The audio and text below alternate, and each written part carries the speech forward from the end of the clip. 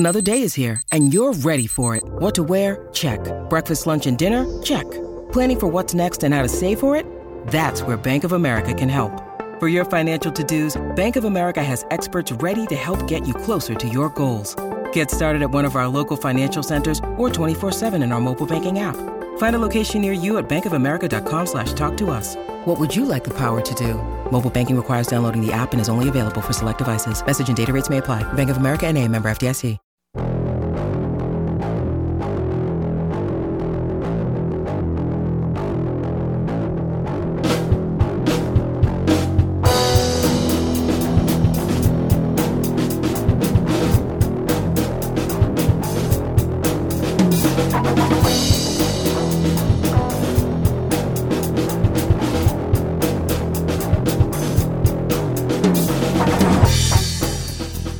Welcome to The Watching Dead, the officially unofficial podcast for The Walking Dead on AMC. I'm Jim.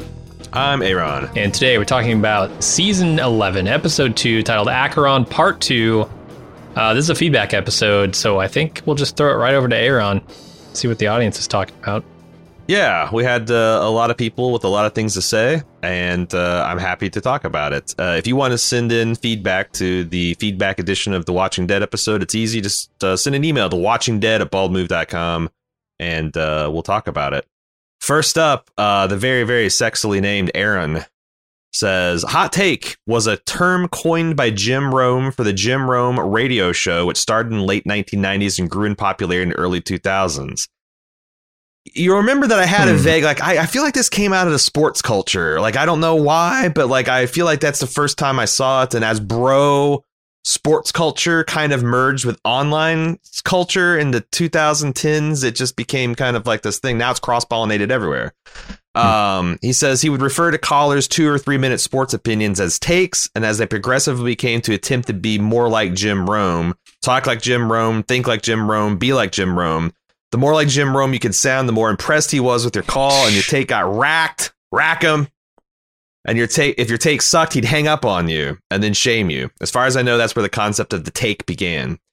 I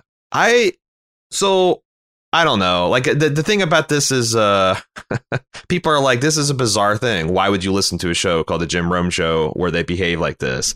I don't know. Sometimes dudes get up to weird shit. WWE, nut tapping, the Jim Rome Show. There was a time when I had started working a desk job where I was regularly mind-numbingly bored. I got to listen to talk radio, and you just God. And I remember when a lot of my coworkers would listen to Jim Rome, and I'm like, I don't know what you see in this guy. 3 months later, I was successfully converted into a Jim Rome guy, and yeah. So there you go. That's hot take. That's where it came from. Boston Rob seems like a guy. Yeah. Who would have been a teenager about the time of the fall and would have been really rehearsing the Jim Rome takes, hoping not to get hung up on every week he tries. Anyway, he says, you guys rock. It's like sitting around with my best buds chatting about content. Love every minute. Well, thank you, Aaron. Yeah. And I like the cut of your jib. Fellow Hoosier Laura writes in, says, hey guys, during the opening credits for season 10, there was a shot of a stained glass window pane windmill. The view then opened wider, showing 3 other stained glass tree panes in the tree with the windmill one. And they also flourished with flowered forth with leaves to show the community is flourishing. In season 11 opening credits, all the panes have now been cracked and destroyed. If the windmill is Alexandria and it is cracked, aka Alexandria is fucked up beyond all recognition, the other 3 panes must represent Hilltop, Kingdom, and Oceanside. Is this a hint, plus the fact that Alexandrians haven't mentioned Oceanside as an answer to the food shortage problem, the show's way of yada yada yachting the Oceanside fallen? God. Does this mean we won't see the professor again?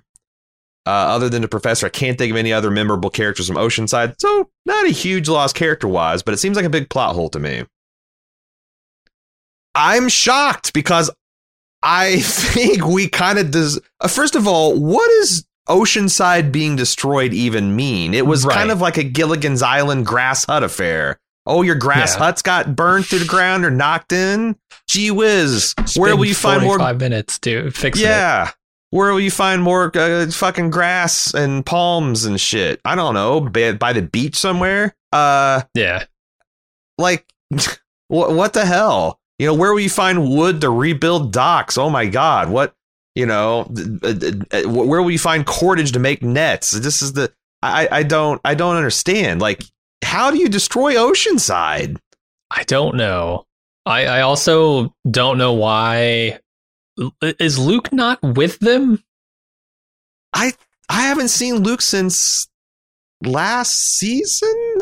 Since the Maggie, since the first bonus episode. I think that they or the hospital, or whatever.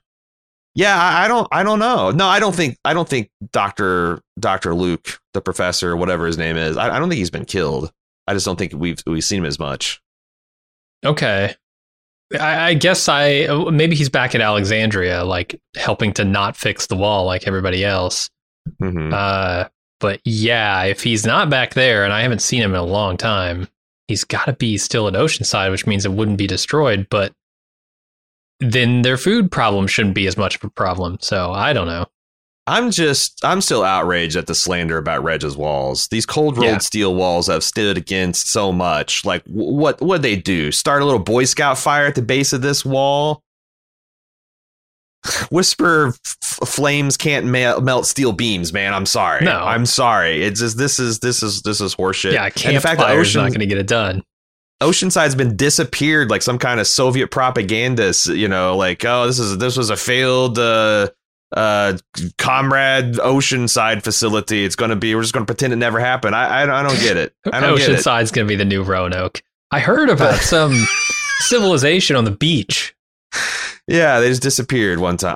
Because that's the thing is, like, I think food shortage is pretty much over if you have the ocean. You know, especially an ocean that's recovered from overfishing because the whole world got shut down 10 years ago. Mm-hmm. Like, yeah, you'd have fish out your ass. I don't get it. I don't get it.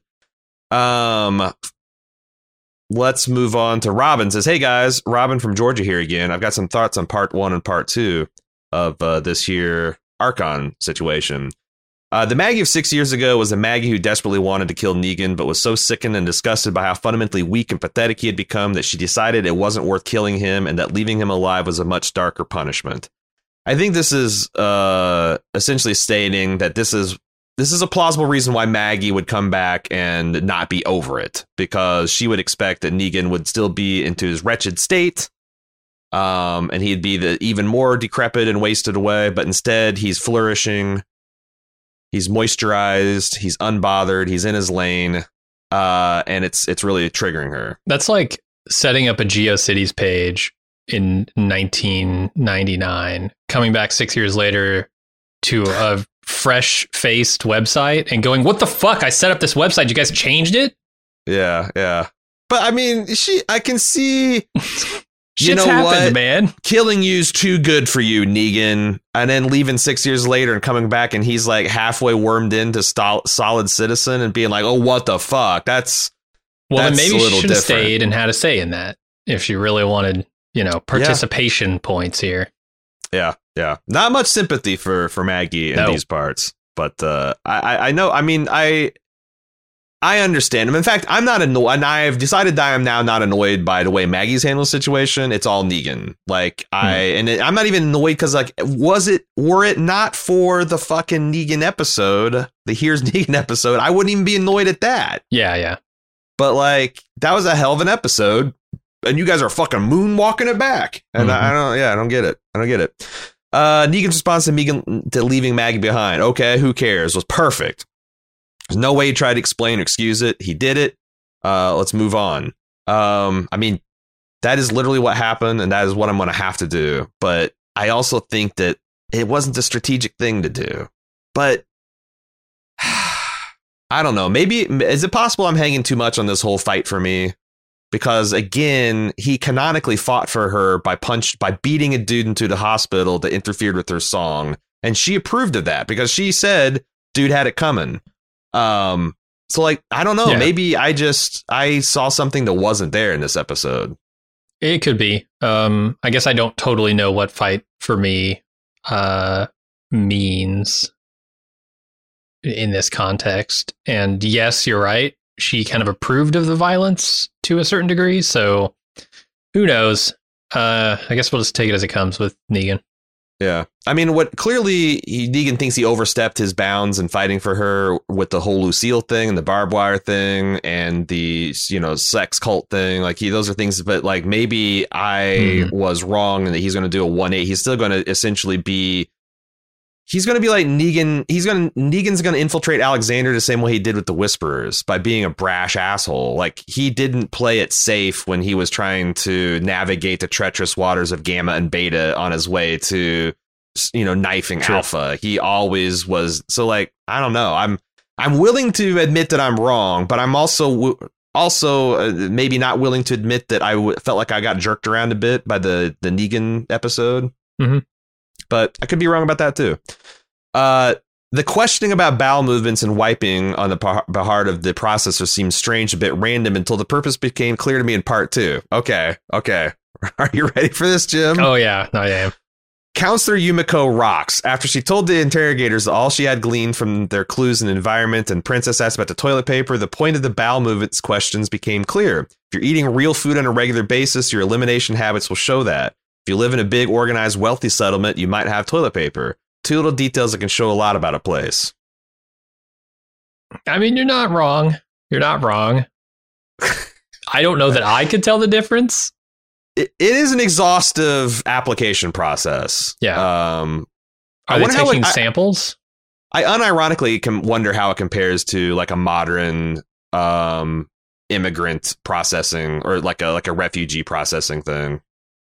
Like, I wonder if they're this like fucking invasive. I've heard that like if you like fly, even as a tourist, fly to Israel for any reason, they can get really fucking crazy with the questioning. But like, I don't know if that's like the par for the course or that's just, a state in a real hotbed. But yeah, if they're going to learn by the wiping and all that, then sure. Yeah, I'm going to go with that. Then finally, Chekhov's water line. I was sure the subway would flood and our people would be swept up and have to fight walkers while trying not to drown, which would have been awesome. No, from a production standpoint, that's probably impossible, though, and the action inside the train car was gripping and scary, but still, comment from Negan was wasted and didn't rise to the level of red herring for me. Here's the thing. This is the soft bigotry of low expectations. The Walking Dead absolutely, with a fraction of the budget that's been lavished on things like The Expanse and Game of Thrones, flooded a subway tunnel or built a 100-foot long facsimile and like have a little mini raging river, like, a fucking amusement ride with, and, just they could have done it. It would have been expensive. Mm-hmm. It would have been like, something you only spend, once a season on, set piece kind of thing. But they could have done it. They're just not going to because they're cheap bastards. That's not a $50 million project. That's not even probably $1 million project. We're being honest. You could probably do this in Nick Tura's backyard in his pool. Yeah. I feel, but just get like a carport, put the top over it. You're good. When you said that, I immediately realized, like, yes, and that's the kind of thing I think the show could do to be a shot in the arm, is to do stuff we haven't seen before, and like the Hobbit style raging river with zombie teeth gnashing, and it's just like a fucking shit show, and that would be really exciting. It would be a real fucking set piece. It would probably be gripping, especially if a person or two dies that we medium care about. Mm-hmm. I don't know. I feel like I wish the show did that. And if the show, that's the thing, is like if the show did that once or twice a season for the last 7-8 seasons, the whole structure of the show would have been different. Hey, it's Kaylee Cuoco for Priceline. Ready to go to your happy place for a happy price? Well, why didn't you say so? Just download the Priceline app right now and save up to 60% on hotels. So whether it's Cousin Kevin's Kazoo Concert in Kansas City, go Kevin, or Becky's Bachelorette Bash in Bermuda, you never have to miss a trip ever again. So download the Priceline app today. Your savings are waiting. Go to your happy place for a happy price. Go to your happy price, Priceline. When you need mealtime inspiration, it's worth shopping Kroger, where you'll find over 30,000 mouth-watering choices that excite your inner foodie. And no matter what tasty choice you make, you'll enjoy our everyday low prices, plus extra ways to save, like digital coupons worth over $600 each week. You can also save up to $1 off per gallon at the pump with fuel points. More savings and more inspiring flavors make shopping Kroger worth it every time. Kroger, fresh for everyone. Fuel restrictions apply. Let's move on to Nicole. Even under the best circumstances, it's difficult to understand what the Walking Dead showrunners are smoking when they set up scenarios that make no logistical sense. This is a true statement. Add that to the network calling the shots on when and how episodes air, and I don't know what to make of Archeron 1 and 2. If these are meant to be aired together, then the entire plot of going into the tunnels to avoid the storm, pushing on at all costs only to hunker in the train car for 40 minutes, unable to deal with even the most baser of walker mobs. Decaying zombies can break the glass of the train car door, but Shoulders and company with the crowbars can't. Only to come up to clear skies and not a drop of water seems ridiculous to follow in one sitting. However, by watching them in a week at a part, seeing the silver-haired guy running up to Daryl like, am I supposed to know who this guy is? Him giving up his weapons to Daryl with the proverbial tell my kid speech, only to see him show up after Daryl John Wicks the entire mob of zombies. Yeah. The Maggie's crew of best fighters couldn't handle is a story whiplash that not even Daryl's Morning Star can cool points away. Is anyone on the Walking Dead payroll even watching what is happening and questioning how to make sense before they say, this will do, ready to air as is? I don't know which is worse, the show ruining its own story with characters still handling situations like it's day one of the apocalypse, or AMC pulling strings to manipulate the understanding of plot development, all to get viewers to pay an extra $8 a week for their frustration. Rack it! Rack this call, Jim. We're running this back at the end of the show. This is the hot take of the okay. Yeah. They've successfully copied our rant and our tone. Yeah. This is good. I'm racking this take. I mean, the best production. I mean, this is what you pay professionals for, not what we're seeing in Walking Dead, but to eliminate the problems that we're seeing in Walking Dead, which is narrative threads that don't quite connect. There is such a thing as being like too close to a thing to see, the bigger picture, and the bigger picture here being the narrative threads.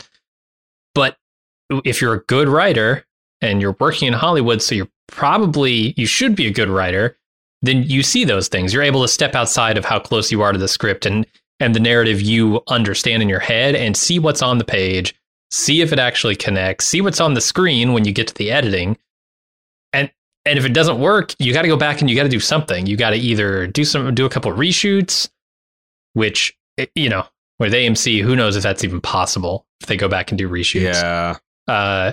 Or you need to cut things out that just don't make sense. Like the dude showing up in the tunnel with Daryl, they should just cut that, right? Like, okay, what is the consequence of him coming back? It's just a dude to kill in the next scene or whatever, like chop off his hand and his leg or something.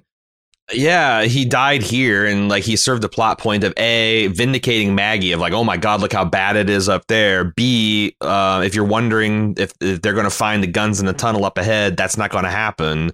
But you I can just see cut bringing that. him back. Yeah. I mean, he essentially, all you got to do is dress up. I've already forgotten this fucking kid that got chomped in front of us. Shitty teen. Jude. What? Yeah, shitty teen. Shitty teen, if you just sprayed his outfit with blood and gave him the dialogue, oh my God, you should have seen how bad it was up there. It's fucked. We lost the guns. We lost everything. You just successfully trimmed the old man scene out. Yeah. I don't know. And that's I'm in an uncomfortable position because I have been praising Kang and her new direction to the heavens for the last 2 seasons. And then I kind of got called out a bit on that with the people catching up to her takes and the 6 bonus episodes. And I'm like, I don't know. Am I being gaslit? Am I gaslighting myself? What? I mean, correct me if I'm wrong, but it's possible for somebody who does a good job for a little while to then start doing a bad job, right?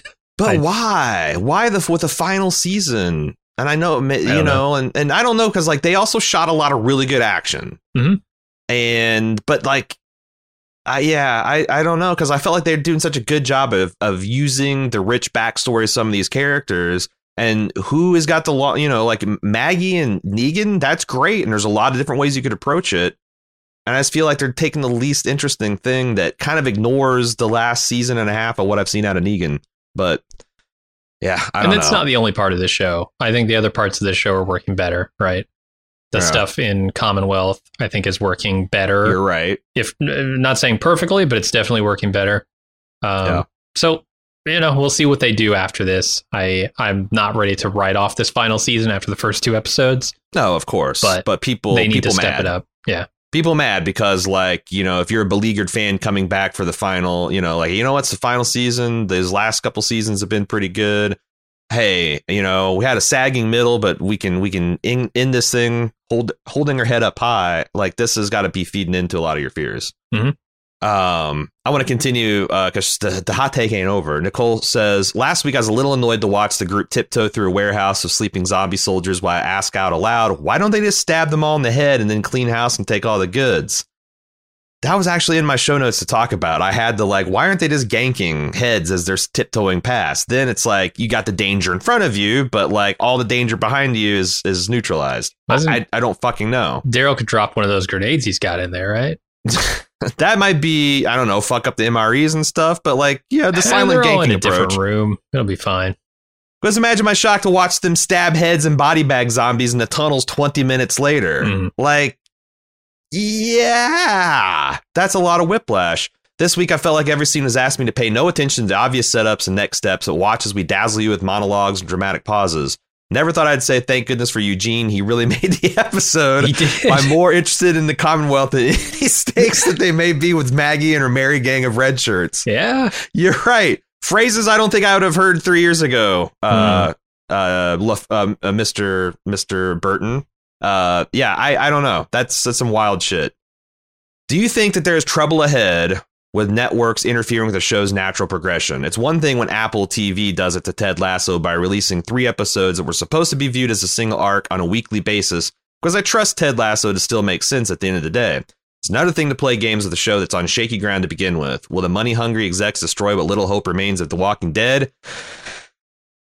I wouldn't bet against it, because like I said this as a joke 3-4 weeks ago, but I'm starting the icy grip of cold horror is starting to grab my heart and think, what if I'm right? What if Angela Kang was rolling because she learned how to make do with the modest budget and like really lean into writing, and then AMC's like, hey, thanks for really stabilizing things. We got all these bags of money. We got to give them to Frank Darabont. Yeah, and Kirkman and all these guys, and the budgets are going to get slashed.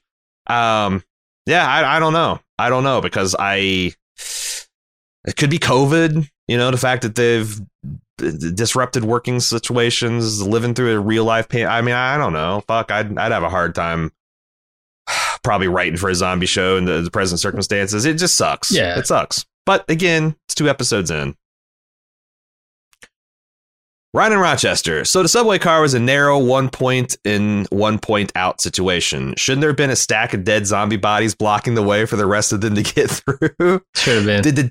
Did the dead zombies just disappear? The physics of this just don't work at all.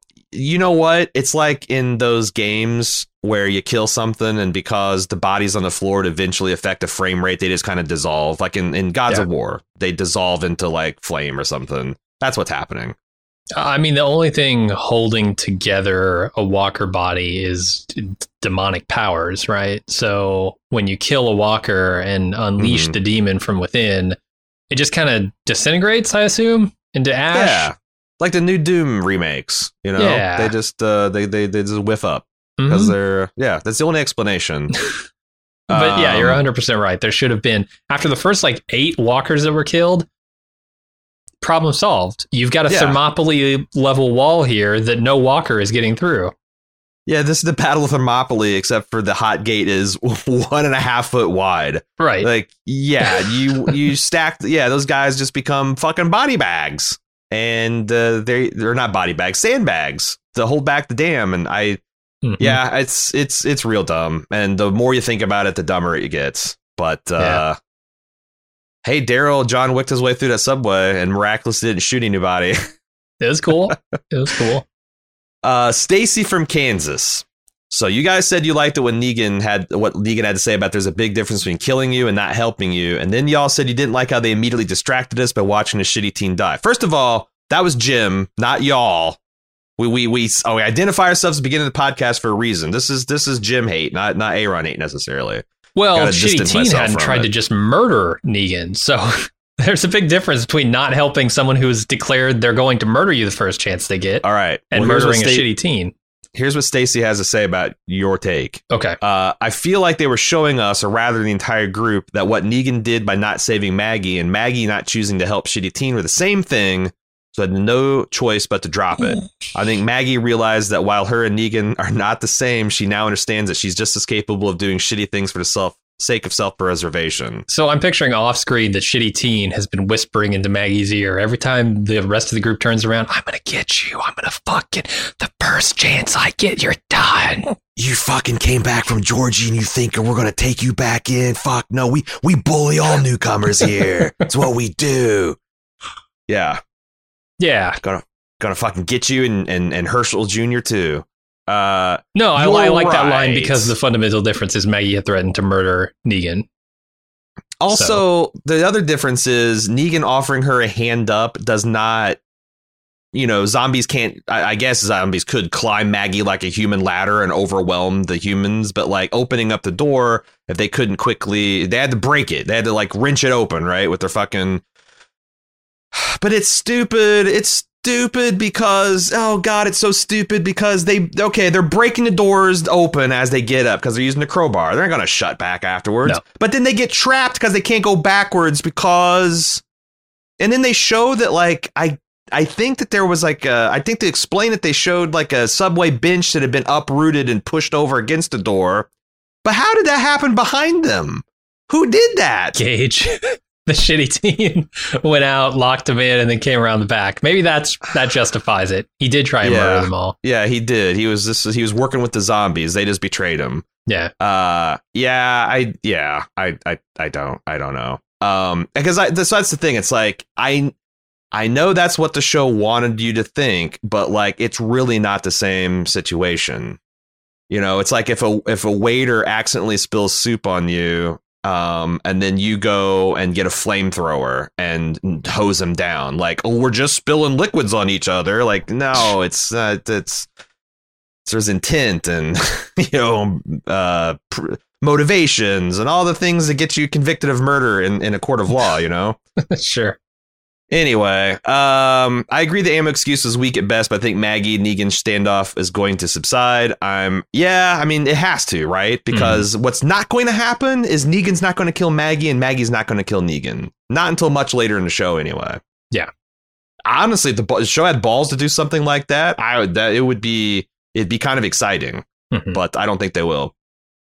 I'm totally digging the Commonwealth storyline. I love that Yukimo got to show some brains in this episode, and I enjoyed her talking down to those two shitheads. Well, the only problem I have is that those two thrills that you got are at opposition for me, because talking down to those two shitheads is not smart, and it kind of undercut all the other kind of cool lawyer stuff that she was doing. But that's just me. William P. I'm listening to your podcast, and something you brought up was Orange Guard saying something about Magenta Swarm. When I first heard it, I thought, what? But I think I finally figured out after thinking about it.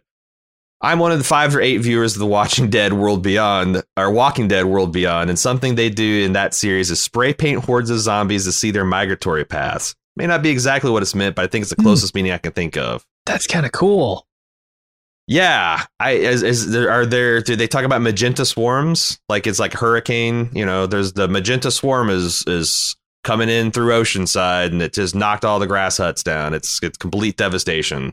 Yeah, I assumed he was either talking about his raging boner or he was talking about seeing red, swarm. Similar to Negan, right? Yeah, or like maybe they just like prefix everything with colors. The Orange Guard says magenta swarm about the white bathroom. He's going to go into the relaxing blue hamburger lounge. What is this, Reservoir Dogs? Later. Come on. Yeah, I don't know. It was a weird quirk. I feel okay. I actually think it was supposed to make him seem to betray that like something that King Ezekiel's characterization of him in Meathead was wrong. Like, he's flashing out the magenta like this, like he's being poetic, talking about his, redding out with the zombie herd and talking about these magenta swarms. That seems, it gives him the soul of the poet. I think they're going to develop him along those lines. So right. I don't know. But that's the thing is that line doesn't really sell it, Yeah, it was just weird in context. because I could see liking a character like that, but also this guy didn't seem like that at the time. Yeah. PJ from Kansas City, new listener to podcast, really enjoyed things. I love hearing that. I hope we don't run you off, but I like hearing that we're attracting new people here in the 11th season. One beef I have with the whole Negan is absolute villain narrative is the basis for why he killed Glenn and Abraham. At the request of all-time scumbag Gregory, Rick and company raided a savior outpost and took dozens of Negan's guys out, many while they were sleeping. Mm-hmm. In turn, Negan exacts revenge for those killings, and he's been the ultimate bad guy because viewers like Glenn from episode 1. Any rationale for his actions never stood a chance based on who we were seeing the story through. I actually think that's one of the points that the show made somewhat successfully. In that one Michonne arc where she kind of went through the Spirit Quest and saw how easily she could have turned into a Negan person. It reminded me a lot of like The Last of Us 2, where you play one side of the story and you are so hot to see these people die. Holy fuck. And if the game works correctly, you then flip perspectives and you play the other half, and then you're fucking conflicted. Mm-hmm. And you're like, oh, damn, I don't know if this is like this revenge tale is going to be quite as much fun when you go back to the original POV and have a chance to enact it. So I think that's actually something smart that The Walking Dead has done in the Kang era, is some of those missed opportunities where, you know, have we become the baddies? Which there's been none of those times where Rick and company are like, Jesus Christ, this is fucked up. But I think that was one that they successfully reclaimed and did something nice with. Yeah, makes sense. I definitely missed that, if that's what they were doing. So yeah, thanks for bringing that up, because it does put a little perspective on things. I do think there's fundamental differences, even if you like agree with Rick's methods being, you know, because they're still killing brutally, you know, like it's war. It's not a game. You press every advantage. You kill people in their sleep if you can. But like there's a difference between what ends they're trying to justify here. You know, like Rick's group time and time again just wants to return back to like baseline normality where families can love each other and, you know, people can flourish and be protected and all that kind of stuff. Whereas Negan has got this, I don't know, feudal slave empire that he's building. Like there's definitely differences in the ends of the two things. It's like, you know, yeah, Rick did a lot of same shit the Whisperers got up to as well. But fuck, man, I don't want the Whisperers to win. I don't want them to prevail in an all-out war. So their philosophy is broken. Yeah, and even Negan at this point, like it's hard to defend Negan like as like just in a moral vacuum, because he himself has waved the white flag like, no, that's fucked up. I shouldn't have done that. That was the wrong way to go. That was inconsistent with my So like it's hard to for me to take that. Here are the highlights coming up this week on Bald Move. For Prestige, me and Aaron are still extending our Shogun Afterglow with part 3 of our discussion of the 1980s TV miniseries. Last week absolutely shocked our sensibilities with Lord Toranaga doing the tango. What delights and horrors will await us this week? Then for Pulp, this Friday, join us for our latest prep session for House of the Dragon Season 2 as we take another look at the key differences between the text of Fire and Blood and the on-screen action for Season 1, and what they mean for the characters, story, and setting. Get your Valerian steel sharpened for the new season. You can find these and many other great podcasts by searching for Bald Move Pulp or Bald Move Prestige in your favorite podcast app.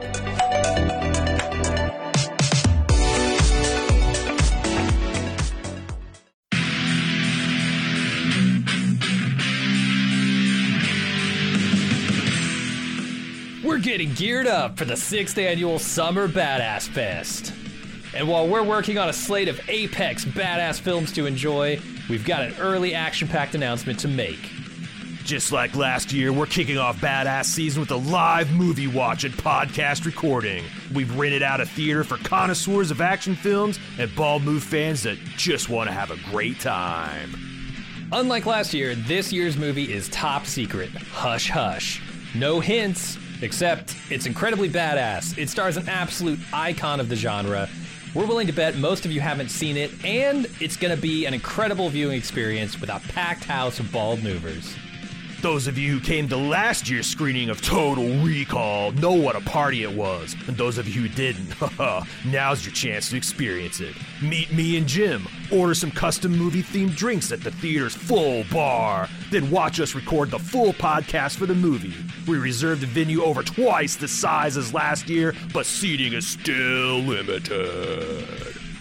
It's happening Friday, June 21st at 7 p.m. in our hometown of Cincinnati.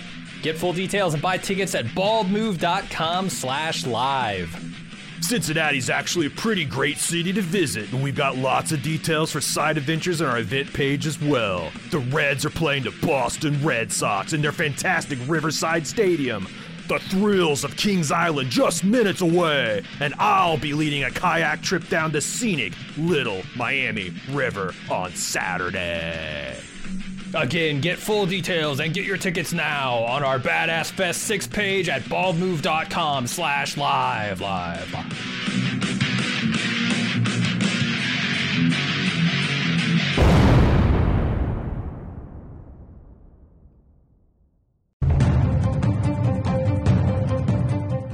Madman and father of Mad Max, George Miller, is back with another apocalyptic tale from the Australian wastelands. This time, we're getting a prequel featuring the origin story of Charlize Theron's character Furiosa, starring the Queen's Gambit's Anya Taylor-Joy in the title role and the mighty Thor Chris Hemsworth as the warlord Dr. Dementus. Furiosa promises more high-octane, slightly radioactive action and fun. Furiosa drives into theaters on May 24th, and we'll have our spoiler-free thoughts and impressions of the film, as well as a discussion of trailers and upcoming movies for everyone. But if you want to ride with us the full length of the podcast on the eternal highways of Valhalla, shiny and chrome, you're going to have to be a club member. Join today at support.baldmove.com. Get our full discussion of Furiosa and many more first-run films, plus tons of other bonus podcasts and ad-free feeds. Support.baldmove.com. Randy says, here's an interesting exchange in this week's Talking Dead between Josh McDermott and Lauren Cohen. The fraudulent Talking Dead, not the actual Talking Dead that's two nice Canadian guys talking into a podcast each week. The fraudulent, stolen, that Walking Dead talk show is what I'm going to call it now. Josh was saying how shitty it was for Maggie to not even try to save Gage, and Lauren was trying to explain why Maggie decided to do what she did. At one point, he praised Lauren for being so committed to her character that she would defend Maggie's behavior even though she doesn't agree with it. Josh. Damn. What I think he was really doing was trying to say how bad the writing was without directly saying it. I don't think I've ever seen that before in The Talking Dead. Oh, my God. I might have to start watching The Talking Dead. Well, I'm sorry, that Walking Dead talk show if this stuff is starting to happen, because it's funny because we've talked about this before. Like, we've gone to, Walking Dead conventions and behind the scenes and on panels. The actors sometimes have really good reasons for some of the bewildering things that they've done. Mm-hmm. And it seems like that's a hobby for them, is to get together over to craft services, be like, why the fuck am I doing this? And them to invent like background details. Well, if Tyrese went through this, then it would. And it makes all a bunch of sense. The problem is we don't see that. Like, we don't get that in any way. But it kind of explains why sometimes the actors' performances are consistently amazing, even though they got shitty material, because their motivations are still making sense to them and they're not just like, switching off. But maybe they're stretched to the breaking point now. I don't know. It could be. It could also be that Josh is not privy to the stuff that Lauren has been privy to, as far as, talking with the director, talking with the writers about her character specifically. And then whatever they had told her about her character didn't quite make it onto screen either. Yeah. And so, Josh is talking about what's on screen, and Lauren is talking about what is in her head and what came from the directors and writers. And those things don't match up. That could be possible. But yeah, as shown on screen, I'm with him. It's rough. Is it telling that you described him as being privy to, which of course privy is just another word for shithouse? Yeah, I hope they're measuring Josh's shits. Consistency, volume, and girth. Yeah.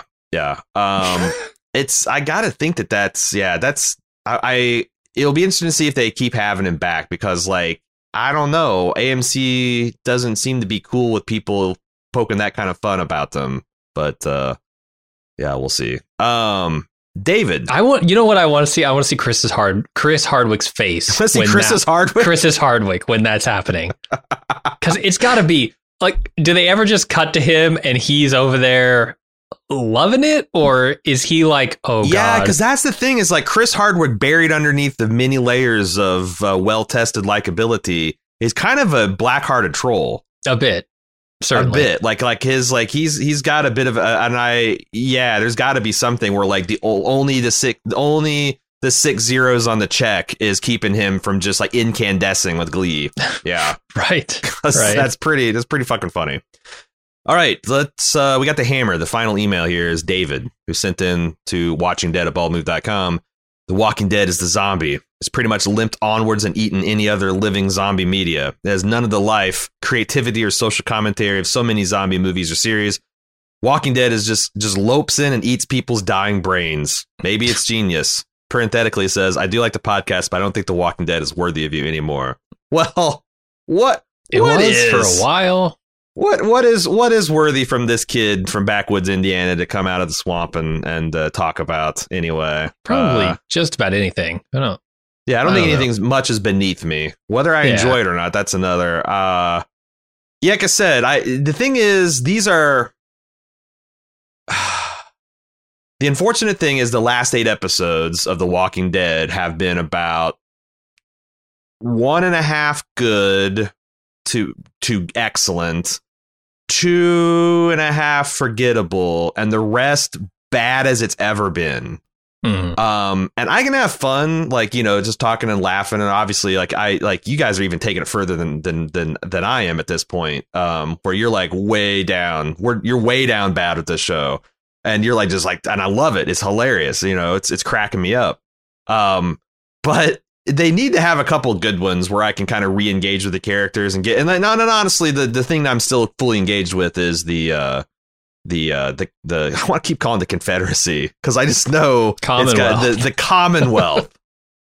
I don't feel good. Reservation Dogs. This is not going to turn. No, it's I think I'm still connected with that, but oh man, they've really butchered the transition between the storytelling of the Whisperers to this, which I think sucks, because I thought they did really good with the transition from pre-Whisper to Whisper, you know, like that getting rid of, they had a lot to do in season 9. They get to say goodbye to Rick, and they had to do the flash forward, and they had to like set up a whole new world and an antagonist and all that kind of stuff. And I thought they did that so well.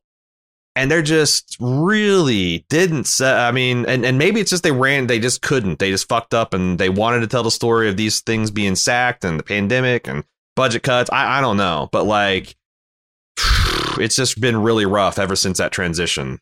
Ever since Alpha died, the show hasn't quite known what the fuck to do with itself. I mean, maybe that's the thing. You just, if you have a lot of stuff to do, you have that momentum, and it's very easy to sort of write those things because they're exciting events, and there's a lot of stuff to get through, so you can't waste any time. And then when you don't have that, well, now shit, what do we do?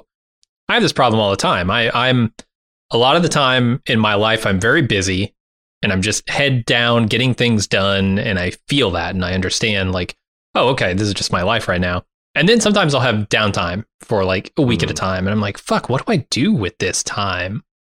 What do I do with it? Like, I'm not going to do more of the work that I always have to do. So what do I do? And maybe with the writing, they're in that place where it's like, well, what do we do now? We don't really have anything that we have to do except get this to the finish line. But what does that look like?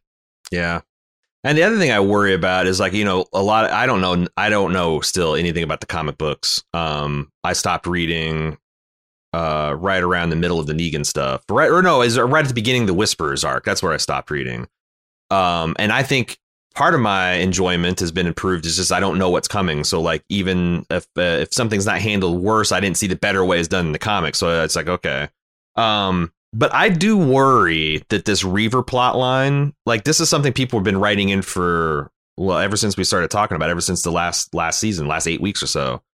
it just feels like such a retread, man. Like the Commonwealth is super interesting, but the Reavers are just a more bloodthirsty, amoral savior gang. Oh no. Do they eat people? Oh, the horror. We've never seen something like that before. It's just like dumb. They even look dumb. Like they're full on like trash people, except for they kill. So like, I don't know. That's the thing. It's like just get rid of the Reavers and go into but maybe the Reavers are some kind of like really important fulcrum that pushes the group into the arms of the Commonwealth and makes them sign a deal with the death. Because again, I feel like there's something sinister about the Commonwealth. Maybe that's a misdirect. Maybe we'll end with the Alexandrians being the assholes that don't want to embrace future and change. That could be interesting. I just think that this Reavers is just going to be rough, because it's just not that interesting. I agree. I'm looking forward mostly to what happens when Eugene and company decide, hey, this is a place that we would like to live, and Alexandria desperately needs this, so let's go back and try and convince them to come here. Yeah. I mean, especially like, does Ezekiel make that journey? Is the group going to listen to Eugene, Yumiko, and Princess, who they've never met, if they come back and say, hey, this is a great place, let's go? I don't know. I'm excited to see that. Yeah, what kind of emissaries would the Commonwealth send? Like, is it going to look like, hey, I know these guys look like thuggish, fascist stormtroopers, but trust me, they got top-notch medical care. Right. You know, they might disappear families in dirty mattress cages, but boy, they got toilet paper. Yeah. They have TP. How are they going to do that? How are they going to sell that? And because is the group still going to be split at that point? Are they going to have to go out to Meridian and try and get the group that might be out there still and get them to the Commonwealth? There's a lot of logistical stuff that I'm interested in. Right. And that's kind of like also, what if you go, like this daring heist to, feed your families, and then you get back and the Commonwealth and its power and its food and it's already there, and you did all this and you lost these people for no reason at all. Yeah. Like that's like all really interesting stuff. But and I hope they lean into those type of things rather than just, oh no, a scarier version of these Reapers, dudes with cleavers and arrows and guns. They got guns this time. Oh my God. Yeah. I thought we were done with that in this final season. Like, why do we need that again? This is a time for building to the finale, not repeating the same patterns. Well, I mean, I guess it would be a baller entrance for the Confederacy. I'm telling you, there's a reason. There's got to be a reason that I'm wanting to go in that direction.